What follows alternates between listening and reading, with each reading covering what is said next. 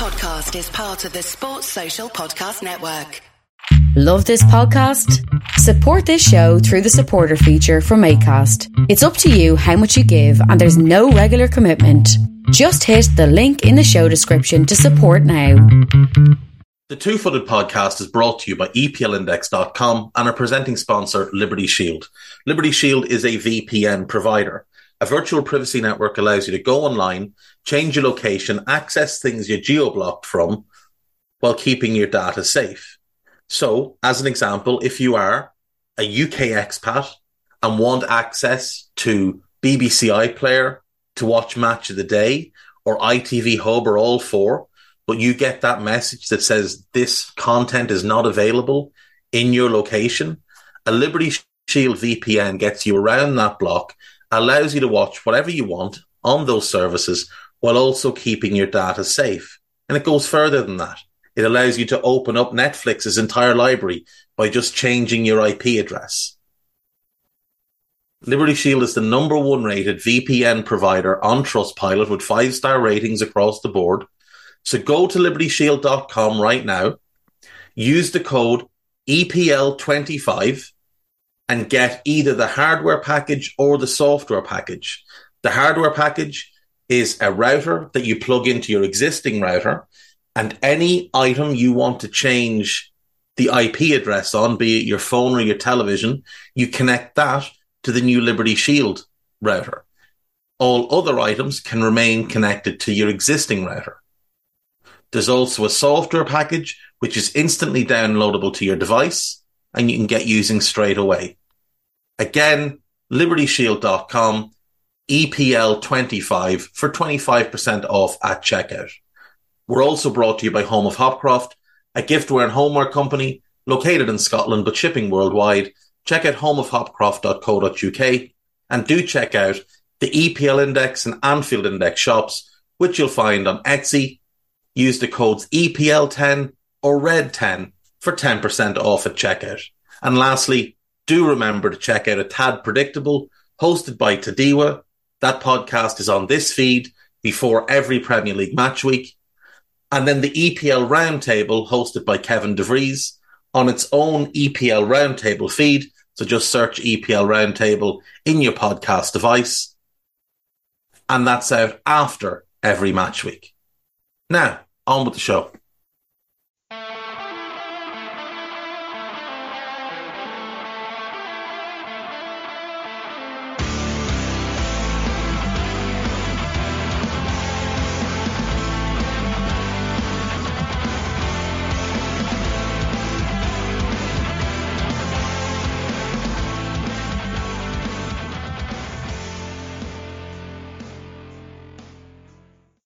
What's good, boys and girls? Two Footed Podcast. Today is Friday. It's the 16th of June. Hope you're all well.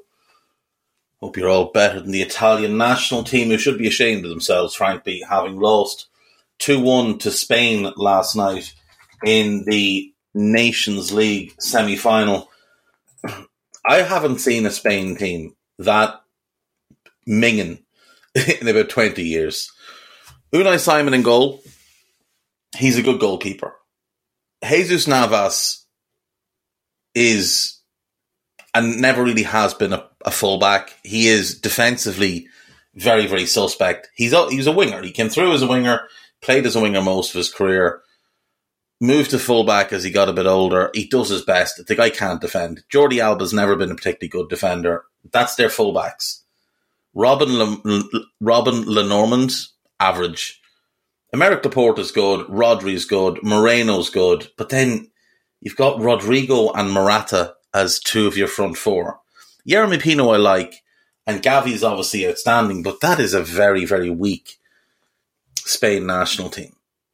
When you look at the bench, Fabian Ruiz, Asensio, Canelles, Ansu Fati, Joselu, Kepa, Dani Carvajal, Nacho, Martin Zubimendi, David Raya, Fran Garcia, Dani Olmo, it's not filling you with confidence. But at the same time, you look at that Italian team and you've got Donnarumma, who's obviously a great keeper, but he hasn't really developed the way people hoped he would. Toloi is average, Acerbi is average, and Bonucci's way past his best. That's an ugly back three. Di Lorenzo had a very good season, but he's not the best of players. Spinazzola is wildly inconsistent and has been his entire career. Frattesi and Barella are outstanding, but Jorginho, really, at this point. And then Zaniolo and Immobile up front. And their bench, DiMarco, Darmian, Verratti and Chiesa fair, Cristante, Retegui, Pellegrini, Merit, Nonto, Visario, Raspadori. It's not a team. These are two of the premier footballing nations, and their national teams are just very, very average. Now, you'd still back them to beat more talented teams like England, for example, just because they have know-how and nous of how to win big games. But the standard of international football, I don't think has ever been lower. I think it's been dreadful, really and truly, for a long time. The last good World Cup we had was 2006. Like, properly good World Cup in terms of quality, drama, and all the rest was 2006. That's 17 years ago. And the 2002 World Cup was fairly shoddy. Now, before that, there was a great run, but they're just not of the same caliber. Same goes for the other international competitions. The Copa America can still be quite good, but the Euros have been repeatedly poor. And this Nations League is a nonsense. Yeremy Pino put Spain 1-up after 3 minutes. Ciro Immobile equalised in the penalty spot. Frattesi had a goal disallowed, and Joselu scored the winner for Spain in the 88th minute. So Spain will take on Croatia on the 18th, which is Sunday. A couple of hours before that game, Italy will play the Netherlands. I don't know that I'd be rushing to watch either game, to be totally honest. These are poor quality games. I expect Croatia to win because it's not even a talent thing. It's just when it comes down to it, they just seem to have this mental toughness that very few can match. And as long as they've got Luka Modric and Mateo Kovacic and Brozovic, they're going to be a bit of a force. Now, they won't have them for a whole lot longer, especially Luka Modric, but I do think they can at least get their hands on a trophy this time. It's not much of a trophy, but it is something. We'll move on. We have two Premier League teams to dig into today, Crystal Palace and Everton. So we'll do those. We'll do some news, we'll do some gossip, and that'll be us done. Again, pretty quick today. There isn't a whole lot going on. There's no real point in spending too much time on speculation, such as the Manchester United takeover, because there's just so much fake news right now with regards to this takeover. This idea that Sheikh Jassim is the preferred buyer, all of it seems to be Qatar attempting to exert pressure on the Glazers, planting stories with Reuters, setting up a company in the UK to act as a vehicle to buy the club. I mean, these things don't mean anything. They are just basically him attempting to bully the Glazers into accepting his offer, in the same way that his last offer was apparently sent with a take it or leave it mandate. There's so many different things to get into with that. Like, he doesn't have the money. He himself doesn't have the money. So even if he was the preferred bidder, the Premier League is going to look at that and they're going to think, well, hang on a second, you don't have the money. Where's the money come from? Show us proof of funds and show us you have the funds to then run the club. Because if he's borrowed the money, well, where's he borrowed it from? most likely the Qatari government. And that obviously will make things quite difficult. But again, there'll be plenty of time to talk more about that as the summer rolls on. We had some reports today from Alex Miller that Liverpool are still looking for minority investment, which is just a way to spin things. There's nothing advanced. There's nothing going on. It'll likely be after the summer transfer window before Liverpool have any sort of news regarding investment. So let's dig into Crystal Palace. Obviously, they had a bit of an odd season. Their pre-season was completely disrupted by COVID rules, vaccination rules, injuries, and whatever else. Half the squad went to the Middle East, and half the squad went to... No, sorry, it was to the Far East, wasn't it? It was to the Far East they went. And half the squad stayed home. So they had this weird pre-season where their players weren't together, and you could see it in their first game against Arsenal, that these lads looked like they hadn't seen each other in a couple of months. Even though they played like one or two friendlies to get themselves ready, they clearly were not ready for the start of the season. So it started shaky. 1 win from their first 7 games. Then they found a little run of form and they won 4 of their next 6. They lost just before the World Cup break, and then coming out of the World Cup break, they were really poor. Lost to Fulham, beat Bournemouth, hammered by Spurs, lost to Chelsea, drew at United, drew at Newcastle. Now, in a vacuum, all of those results are not bad, but together they're problematic. Then they lost to United, drew at Brighton, drew at Brentford, lost to Crystal Palace. Drew at Liverpool after Brentford. I don't know why I said Crystal Palace. Drew at Liverpool after Brentford, and then lost 4 in a row.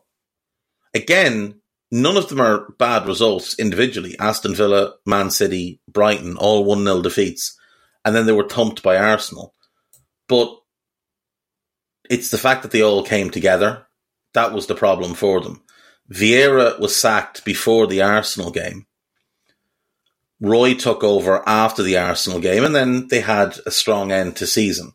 They won 3 in a row, then they drew at Everton, they lost to Wolves, they bounced back and beat West Ham, lost to Palace, beat Bournemouth, drew at Fulham, drew at Forest, and ended up staying up very comfortably. 11th place, 45 points. I believe Vieira would have kept them up, but I think the change was needed. I do think Vieira had come to the end of his time at the club. I think his message had gotten a little bit stale. The performances were not what they wanted them to be. They went out of the FA Cup really early, first round, third round as it is, but the first round they played in at home to Southampton, and they went out of the EFL Cup in the third round against Newcastle on penalties, having knocked out Oxford in the second round. So all things considered, disappointing cup runs, but 11th place in the Premier League is pretty good. They lost far too many games. They lost 15 games. But they were decent defensively all season long. The lack of goals was a bit of a concern. You look through the whole season, Eze was their top scorer. He got 10. Zaha got 7. Odsonne Edouard only got 7, 5 in the league. Jordan Ayew got 4. Schlupp got 3. Olise only scored 2. That's something he needs to work on. Mateta only scored 2. So you've got Edouard and Mateta, who are their primary 9s, getting 7 league goals between them, 9 in all competitions. That's something they are going to need to look at. It looks like they're going to lose Wilf Zaha this summer for free, which is a huge blow because he's still their best player. He's vital to them. And they're not a club that has vast cash reserves that can just go out and replace a 40 to 50 million pound asset like Wilf when they don't get anything back in for him. So let's go through the squad. Goalkeeper, you've got Gaeta, who played the majority of the season, and then Sam Johnston, who came in towards the end of the season, and I thought played pretty well. I do think he was brought in to be first choice when they landed him last summer, but obviously he had a number of injuries through the year. My guess is that he goes into next season as first choice. Now, for me, I would want an upgrade on him. I don't think he's quite good enough if you have real ambition, but they've got a couple of other things to do. So maybe you just put a pin in that and leave it till next summer. In defence, right back is the biggest issue. Joel Ward and Nathaniel Klein are game. They will give everything they have. Neither of them are good enough to be starting in the Premier League. And Palace need to address the right back position this summer as a matter of priority. The two starting centre-backs, Anderson and Guehi, are very good. They work very well together. I expect both to stay this summer. I think they'll expect more from Chris Richards next season. He had a number of injuries this year, which kind of slowed him. But he's a solid backup. And then James Tompkins is their fourth centre-back, and he's one you'd want to be replacing. So I do think they could do bringing in a centre-back for depth, someone that they can develop. Maybe somebody that if Anderson was to move on or Guehi was to move on in a year, someone that can step in 12 months and be ready to go. So that's not a priority, but that is something they should address. Left back, I think they're fine. They've got Tariq Mitchell. They've got young Adaramola, the young Irish left back. They don't need a left back. They're good there. Starting right back and a backup centre back, absolutely things they should do. In midfield, obviously a lot depends on who the manager is. It might be Roy, but then it might not be Roy. It might be somebody else. If it's Roy and he's going to play 4-2-3-1, Doucouré will be one starter.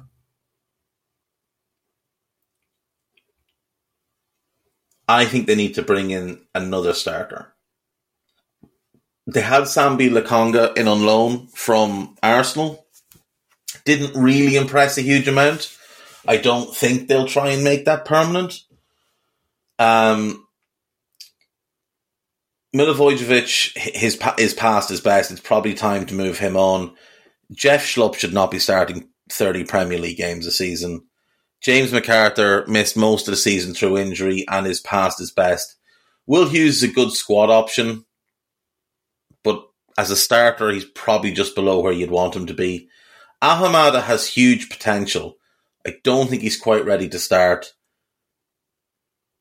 Riedeveld, I assume, is out of contract at some point because he's been there forever, plays 5 to 6 games a season. By all accounts, very hard worker, very popular, and he's versatile, so maybe he's worth keeping just as a squad option, along with the likes of, say you keep him and McArthur as your 5th and 6th options in there for, camaraderie, harmony, and obviously leadership with McArthur. I think they need to sign a starting midfielder to go with Cheick Doucouré. Olise on the right, and I would say you've got Malcolm Abue and Jordan Ayew who can be backups there. Eze as the 10. Olise can play there. You might want to look to bring in maybe a younger player who could potentially be a long-term successor for Eze if there's an opportunity. If not, it's probably something you can leave. They're going to need to buy a left winger because Wilf is leaving and that creates a big hole. Ayew can play there, or Ayew can play there, and Jeff Schlupp can play there. And Eze can play there if need be. But I do think a starting left winger is a must. And up front, ideally you'd want to bring in a striker, but will they have the money to also bring in a right back, a central midfielder and a left winger if they buy a striker? I'd be inclined to just leave that for the year and hope that Edouard can maybe kick on. Moussa Dembele is available on a free though. And if they could nab him, I know the wages would be a little bit high, but I do think he could be a good fit. There. And if they had the money, he's a player I've linked to a bunch of clubs, but Gyökeres from Coventry would make a lot of sense there. Depending on his recovery from his knee injury, I wonder if Armando Broja is available on loan. I wouldn't be surprised if they brought in a striker, but I do think they've got other things that need to take priority. right back, central midfield, and left wing. I think those should be their priorities. And then maybe in January, you can go and find yourself a striker. Or maybe there's someone out there on the loan market who just might be the right fit for you. I mean, it would be a gamble, but would Juve loan you Moise Kean? I know he didn't settle in England the first time with Everton, but that club was toxic at the time. Moise Kean's talented and he knows how to score goals. Maybe they could bring him in. Outside of that, I mean, I do think no, he's not going to go there. The wages would be too much. If Sevilla wanted to sell En Naziri, you could try for him. I don't think they would, but you could try. Could they gamble on a young striker? I mean, that's probably their best. Probably their best bet. If Arsenal wanted to not sell Balogun, Crystal Palace could make a lot of sense as a loan for Balogun if they wanted to keep ownership of him and not be pushed into a sale. If Arsenal buy a striker, could Eddie Nketiah be available on a loan? I mean, if they wanted to be brave, El Yawahi is the guy to go for. French under-21 international at Montpellier. But you'd have to be certain about his personality. There's a lot of stories about him that don't paint him in a good light from when he was a young player. Now, maybe they were just to do with immaturity or whatever. He's still only 20 years of age. Maybe it was to do with immaturity, I don't know, but he'd be a risk. He would be a risk. Right back, central midfield, left wing. Sort them out and then maybe take a look at the forward position. Mateta's a good player. He offers a lot in build-up. Edouard's a very good player and again offers a lot in build-up. If you could get more goals out of Olise, Eze, and Eze, like I say, got 10 last season, so that's a good return for him. But if he could kick that up to, say, 14, if Olise could get his 2 to 8, which he's absolutely talented enough to do, and if you could get a right winger that could get 10, or sorry, a left winger that could get 10, then you wouldn't be as reliant, because remember, they're not going to try and win the league. They're going to aim for a top half finish. That's the goal for them next season is the top half finish. And if they can achieve that, it will be a successful season for them. There's just no way around it. I like this Palace team. I like how they've built it thus far. I think they've got a lot of good players. Still got some work to do. But that's part of the fun, isn't it? Is building a team and seeing how far you can take it. And then, unfortunately, for a lot of clubs like Palace, they'll never get to see out the journey because someone will come in and take Michael Olise or Eberechi Eze off them.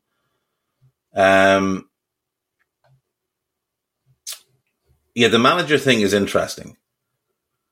I wonder what happens with Roy. There's been some talk that they might keep him, but then at the same time, that all seems to have gone quiet. It wouldn't surprise me if they tried to keep him for one more year, which I think would be a mistake. I think they need to move on. The Vieira thing worked. You just didn't do quite enough with it. You left yourself short in a couple of key areas. I think you should go and try and find a manager that can build from there. Graham Potter's out there. Now, he might not take the job given his association with Brighton, the big rivalry between those two clubs, but it doesn't help to kick the tires. Can't get any worse than a no. I wouldn't go Jesse Marsh, not there with that club. Although, talking with the players, they need Tyler Adams as that other midfielder with Doucouré. That would be horrible to play against. He could also fit as the right back you need. If you look at the clubs that went down, all of them have players that would fit well in this Palace team. Sulemana as the left winger would be really good. They couldn't afford Lavia, unfortunately. But Livramento as the right back would be a really good fit. Him and Elise down that side would be really good. From Leeds, Nonto, Sinistera, either of them for the left wing. Even Somerville, not a great option, but not bad. Patrick Bamford as the 9, maybe. Adams as a midfield option. Mark Roca as a midfield option. Adams again as a right back. Christensen as a right back. Ricardo Pereira as a right back from Leicester. I don't think he'll leave, but Dewsbury Hall would actually be ideal in that midfield with Doucouré. Harvey Barnes would be too expensive. Iheanacho would be an interesting forward for them, though. He really would be an interesting forward. Anyway, let's move on to Everton. There's been a lot of talk around Jordan Pickford and could he leave this summer, and might Everton be open to selling to try and help fund what's going to be quite a significant rebuild, you'd imagine. Sean Dyche took over in January with the team looking almost certain to go down. And let's be honest, the reason Everton didn't go down is because other teams just happened to be worse than them. It wasn't because Everton did anything well. Everton stayed up through sheer luck. The result against Brighton is ultimately what kept them in the division. And I think if those two teams played each other 10 times, I think Brighton win 9 of them. But Everton winning that one game is what kept them in the division ultimately. They won 3 of their last 15 games and somehow stayed in the division.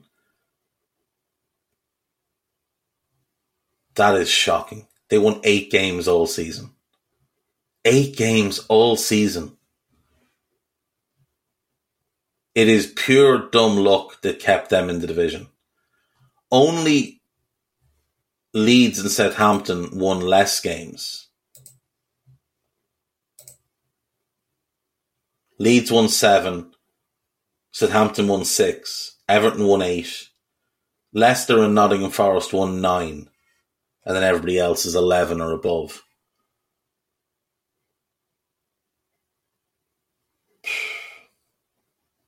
Their defensive record is basically what kept them in the division, because they were able to draw games that Leicester lost.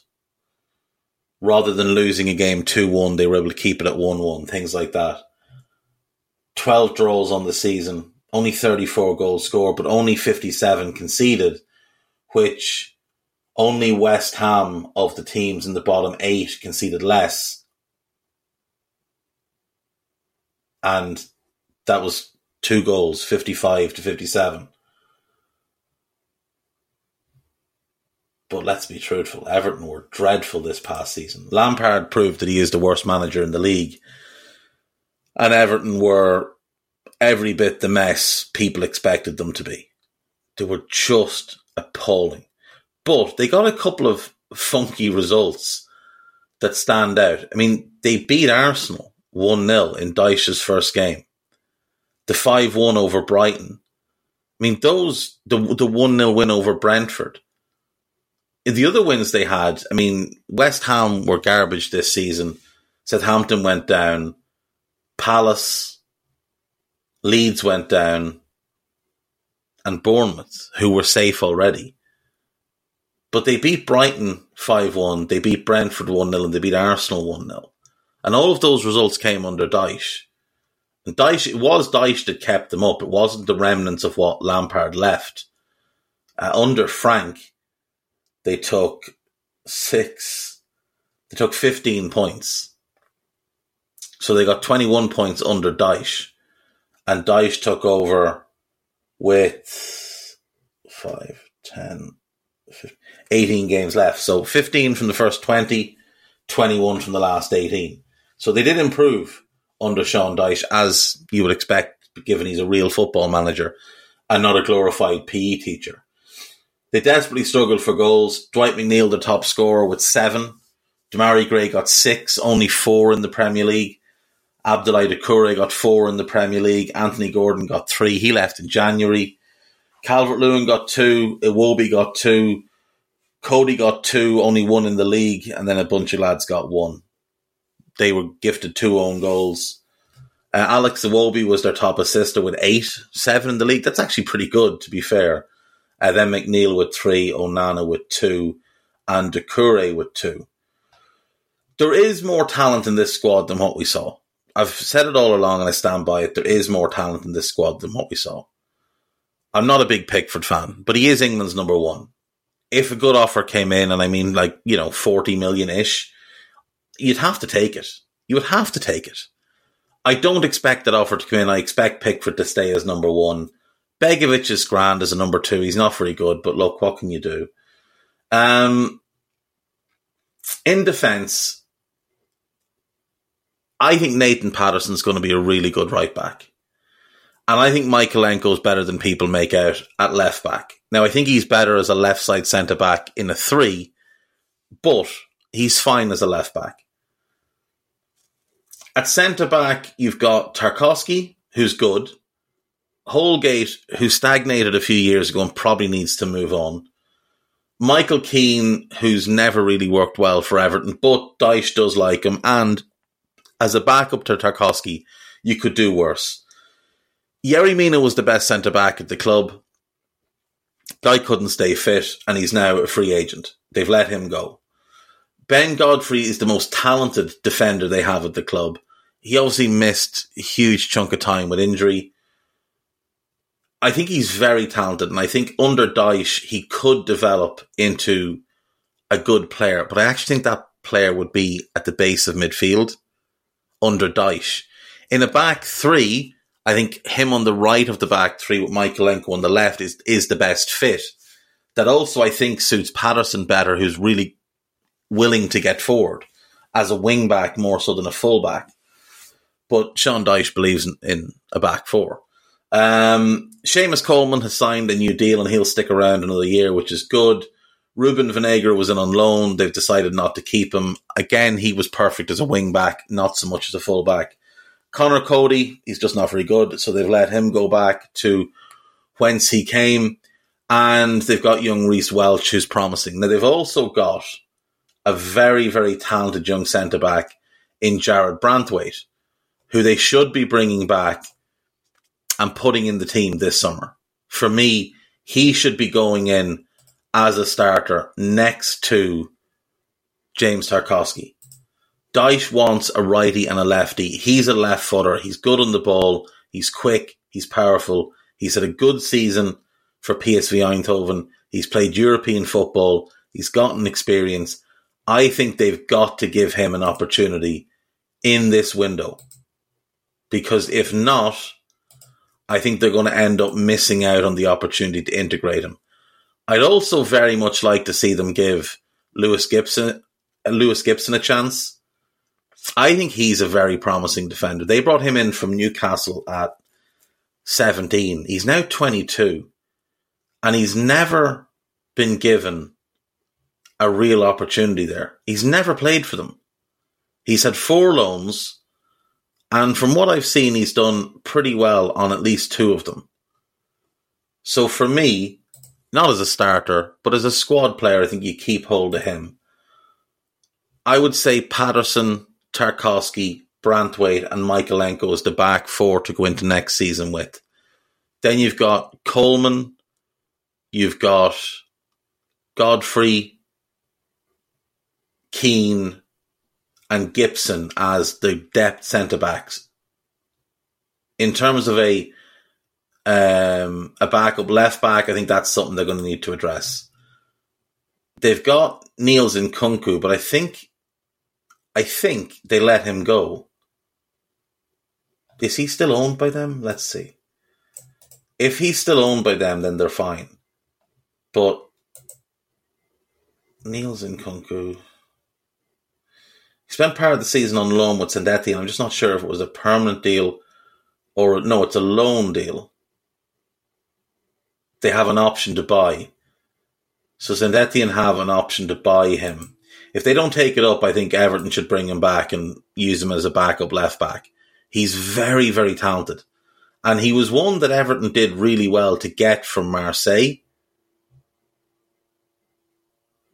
They didn't get promoted. I don't think they're going to take up that option. 5 million would be a lot for a team in the second flight in France to pay.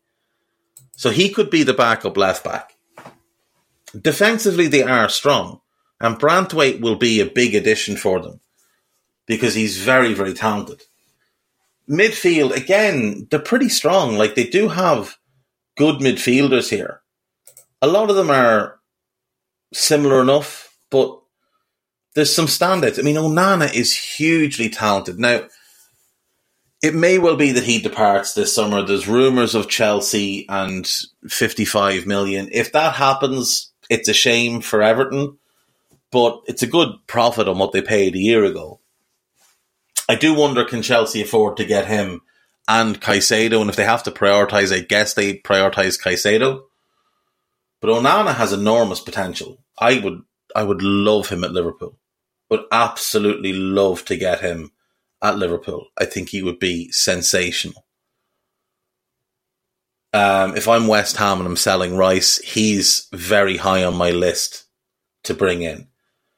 Abdoulaye Doucouré is the type of player that when he's fit and on it, he can be really impactful.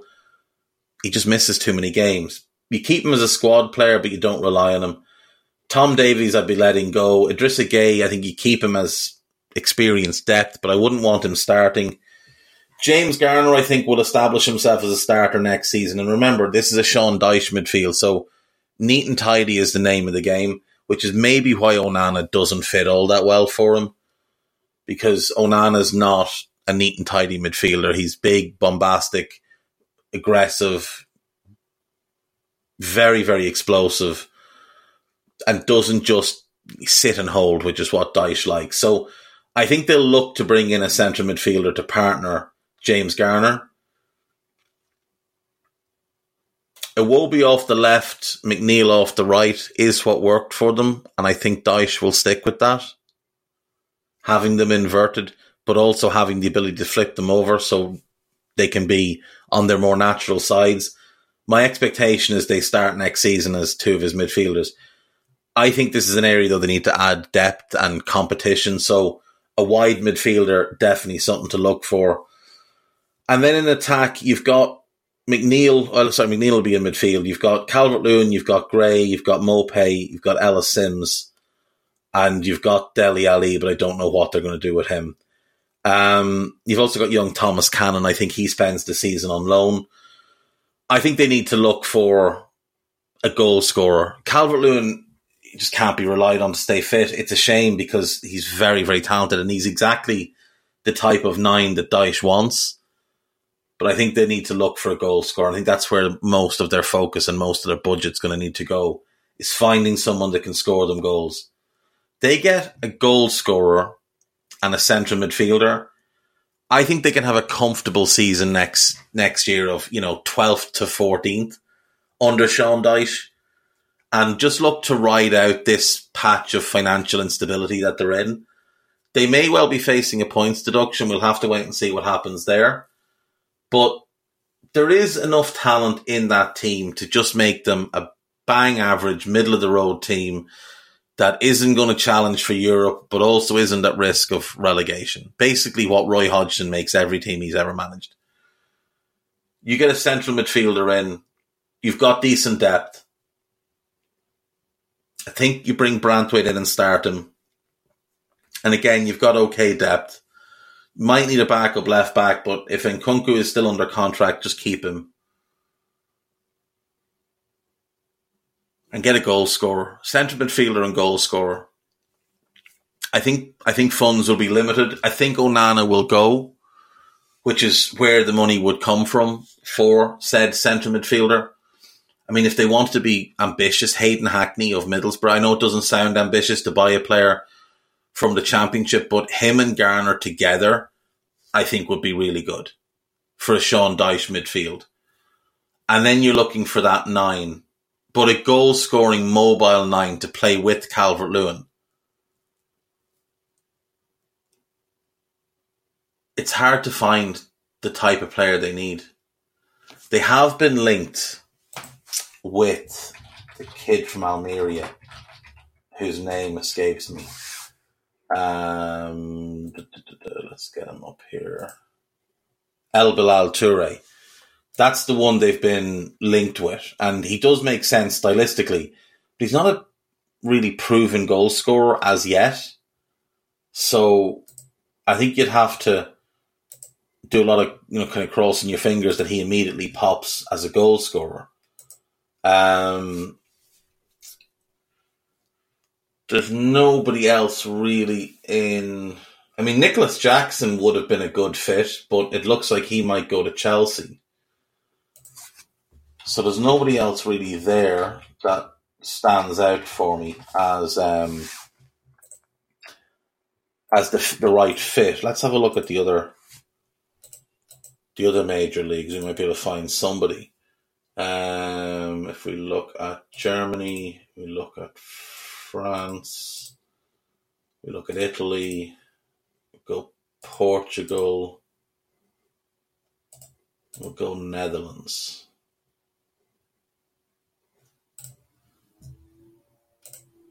Bundesliga, Nicholas Füllkrug, no. Vincenzo Griffo, no. Marcus Thuram, but I think he's going to have better offers.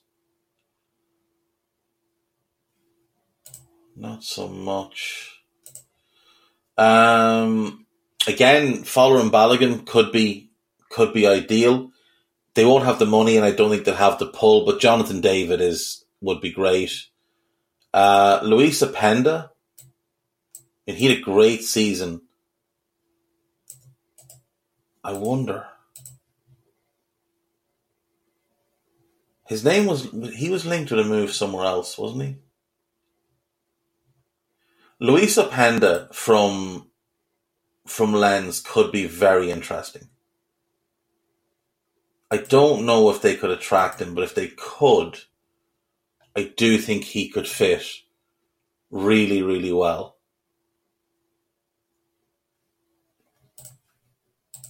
He's one to consider. El Yawahi, again, is another. Habib Diallo, I mean, proven goal scorer.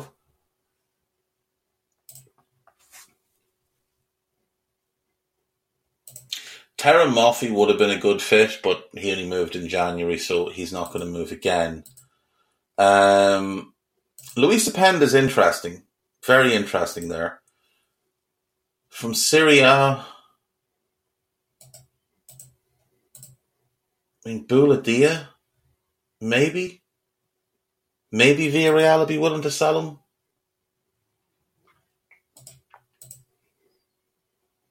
Ademola Lookman, you had him before, you made a mess of it. He's probably not going to be willing to come back. No. Portugal. Mehdi Taremi. No, I don't think so. Fran Navarro. Done really well with Gil Vicente. 17 and 34 on a team that were fairly average. Might not be a bad shout. And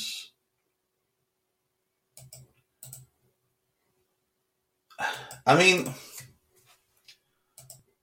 Santiago Jimenez of Feyenoord would be really interesting. He had great first year with Feyenoord. Sidney van Hooijdonk, Pierre's son, he had a really good season with Heerenveen. Duvikas of Utrecht was top scorer in the Eredivisie.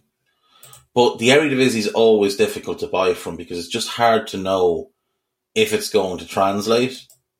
It's always really hard to know if it'll translate.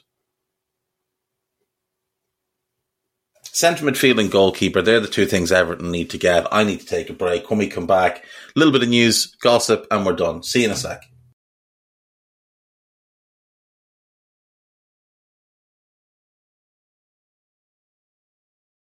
Right, welcome back. So it looks like Leicester City have found themselves a new manager. Enzo Maresca, the current assistant coach at Manchester City, is set to be appointed as their new manager, having agreed terms. It's an interesting one. He's obviously worked under Pep a couple of times now. He was there for a year as the manager of their under-23s team, and then he's been the assistant this past year.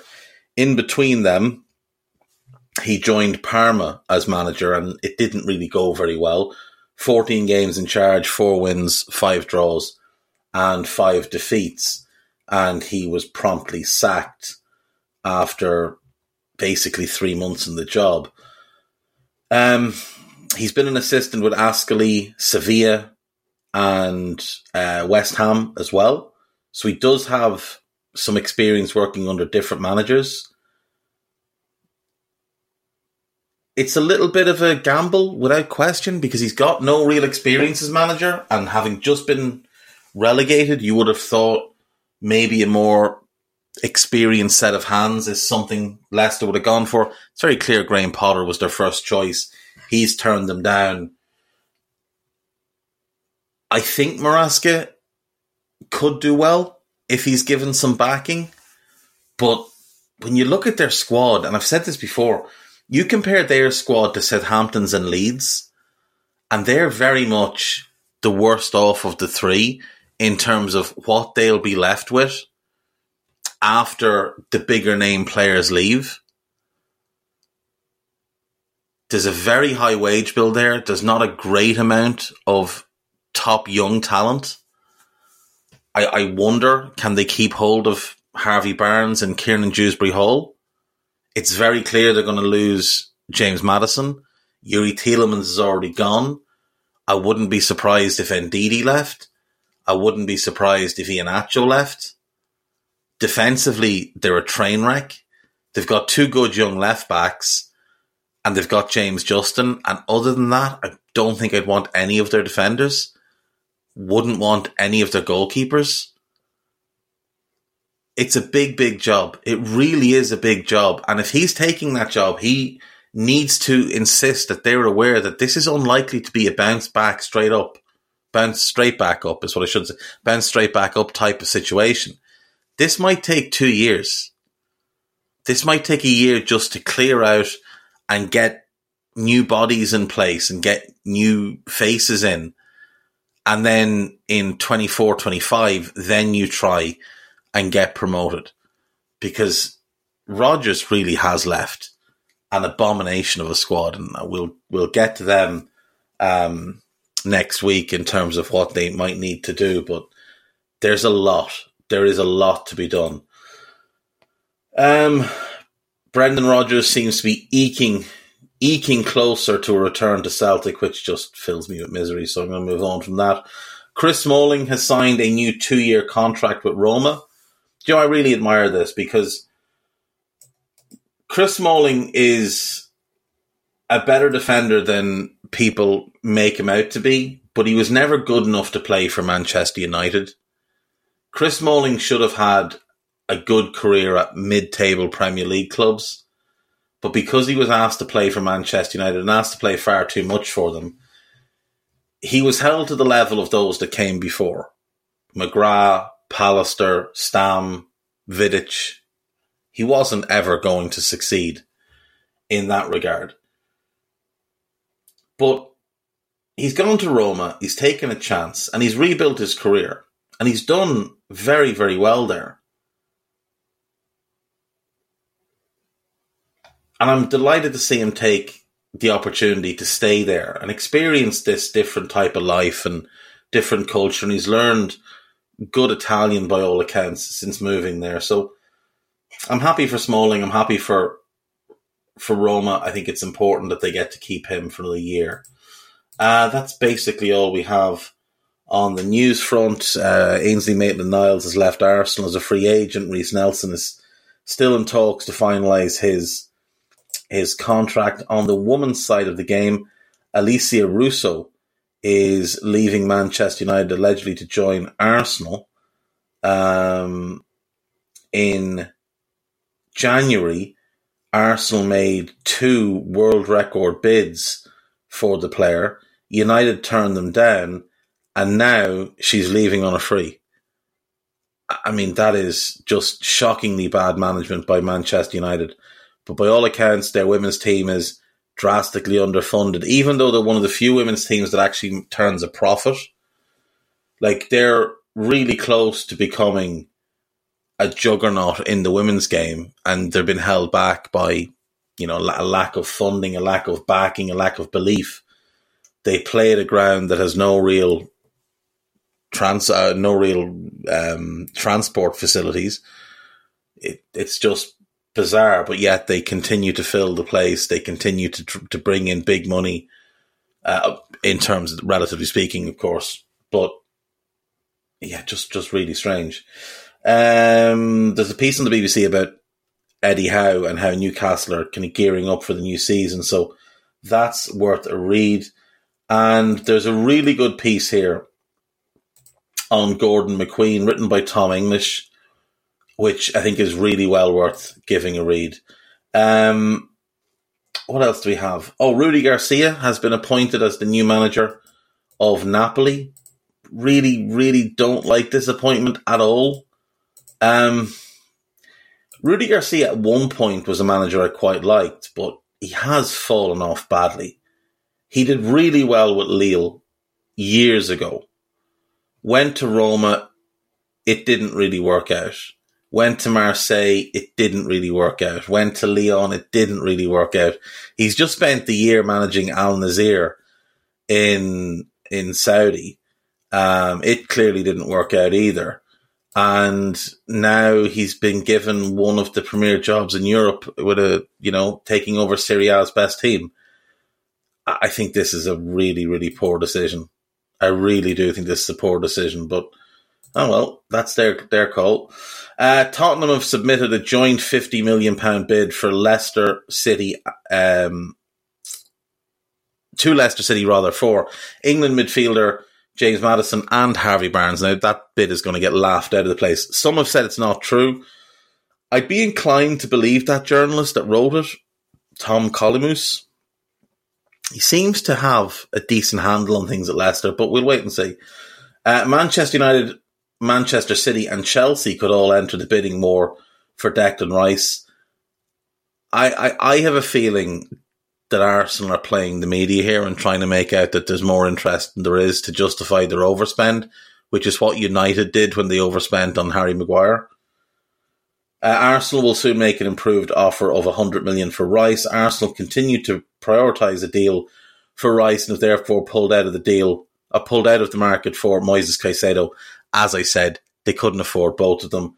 Caicedo has decided to join Chelsea. He hasn't really. He's just decided to stay in England and he's not going to Bayern, which is a little bit of a surprise to me. I don't fully believe the story because I don't believe the source. I saw Miguel Delaney today say that Arsenal are looking to bring in Romeo Lavia. Again, I think that's probably not true. I think they probably have interest, but I don't think they're going to have the 50 or 60 million that that Southampton will want. Kai Havertz has agreed personal terms with Arsenal, who are yet to finalise a deal with Chelsea. That's going to eat up a huge part of their budget as well. And they want a winger and they want another defender. I just don't see them adding that second midfielder. I think it's all well and good to bluster and say we want these things, but I don't think it's all going to happen for them. Chelsea face competition from Manchester United for the signing of Andre Onana. He has already said he wants to stay with Inter. Lautaro Martinez wants to join Chelsea. This was written by our good friend Fraser Fletcher, who's a spoofer. Newcastle remain in pole position to sign Kieran Tierney. That's not surprising. Brentford will sign Romeo Beckham from Inter Miami on a permanent one-year deal with a 20-year-old set to continue for the Bees B team. Okay. Atalanta will demand a figure well in advance of their club record of 45 million for Rasmus Højlund. And rightfully so. If Manchester United and Chelsea are in for your player, milk them for everything they've got because they're two stupid clubs who'll pay it. Liverpool are interested in Paris Saint-Germain's 17-year-old midfielder Warren Zaire Emery, who is also admired by Pep Guardiola. Arsenal remain in the race to sign Ilkay Gundogan, but Borussia Dortmund have withdrawn their interest. I think it's between City and Barca for him. I don't think there's any chance he goes anywhere else. Bayern Munich are now the leading candidates to sign Kim Min-jae. I think that's a move that makes a lot of sense for him. I think he'd be really good there. Borussia Dortmund have joined Liverpool, Aston Villa and Burnley in the hunt to sign Japan striker Keito Nakamura from Austrian side Lask. Saudi club Al Tawun are offering Alvaro Morata €50 million per year. This is madness. Absolute madness. Luton have made a move to sign Dutch winger Tahith Chong from Birmingham City this summer. He's a talented player, obviously came through the United Academy.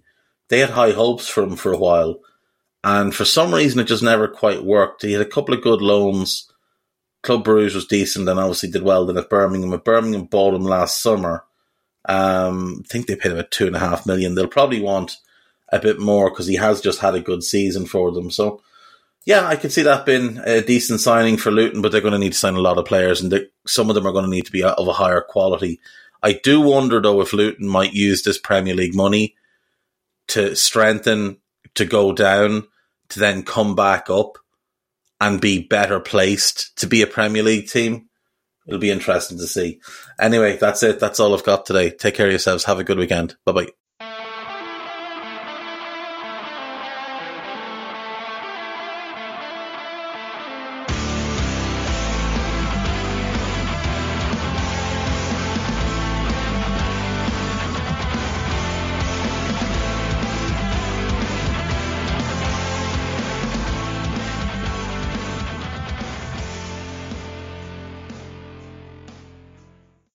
Sports Social Podcast Network.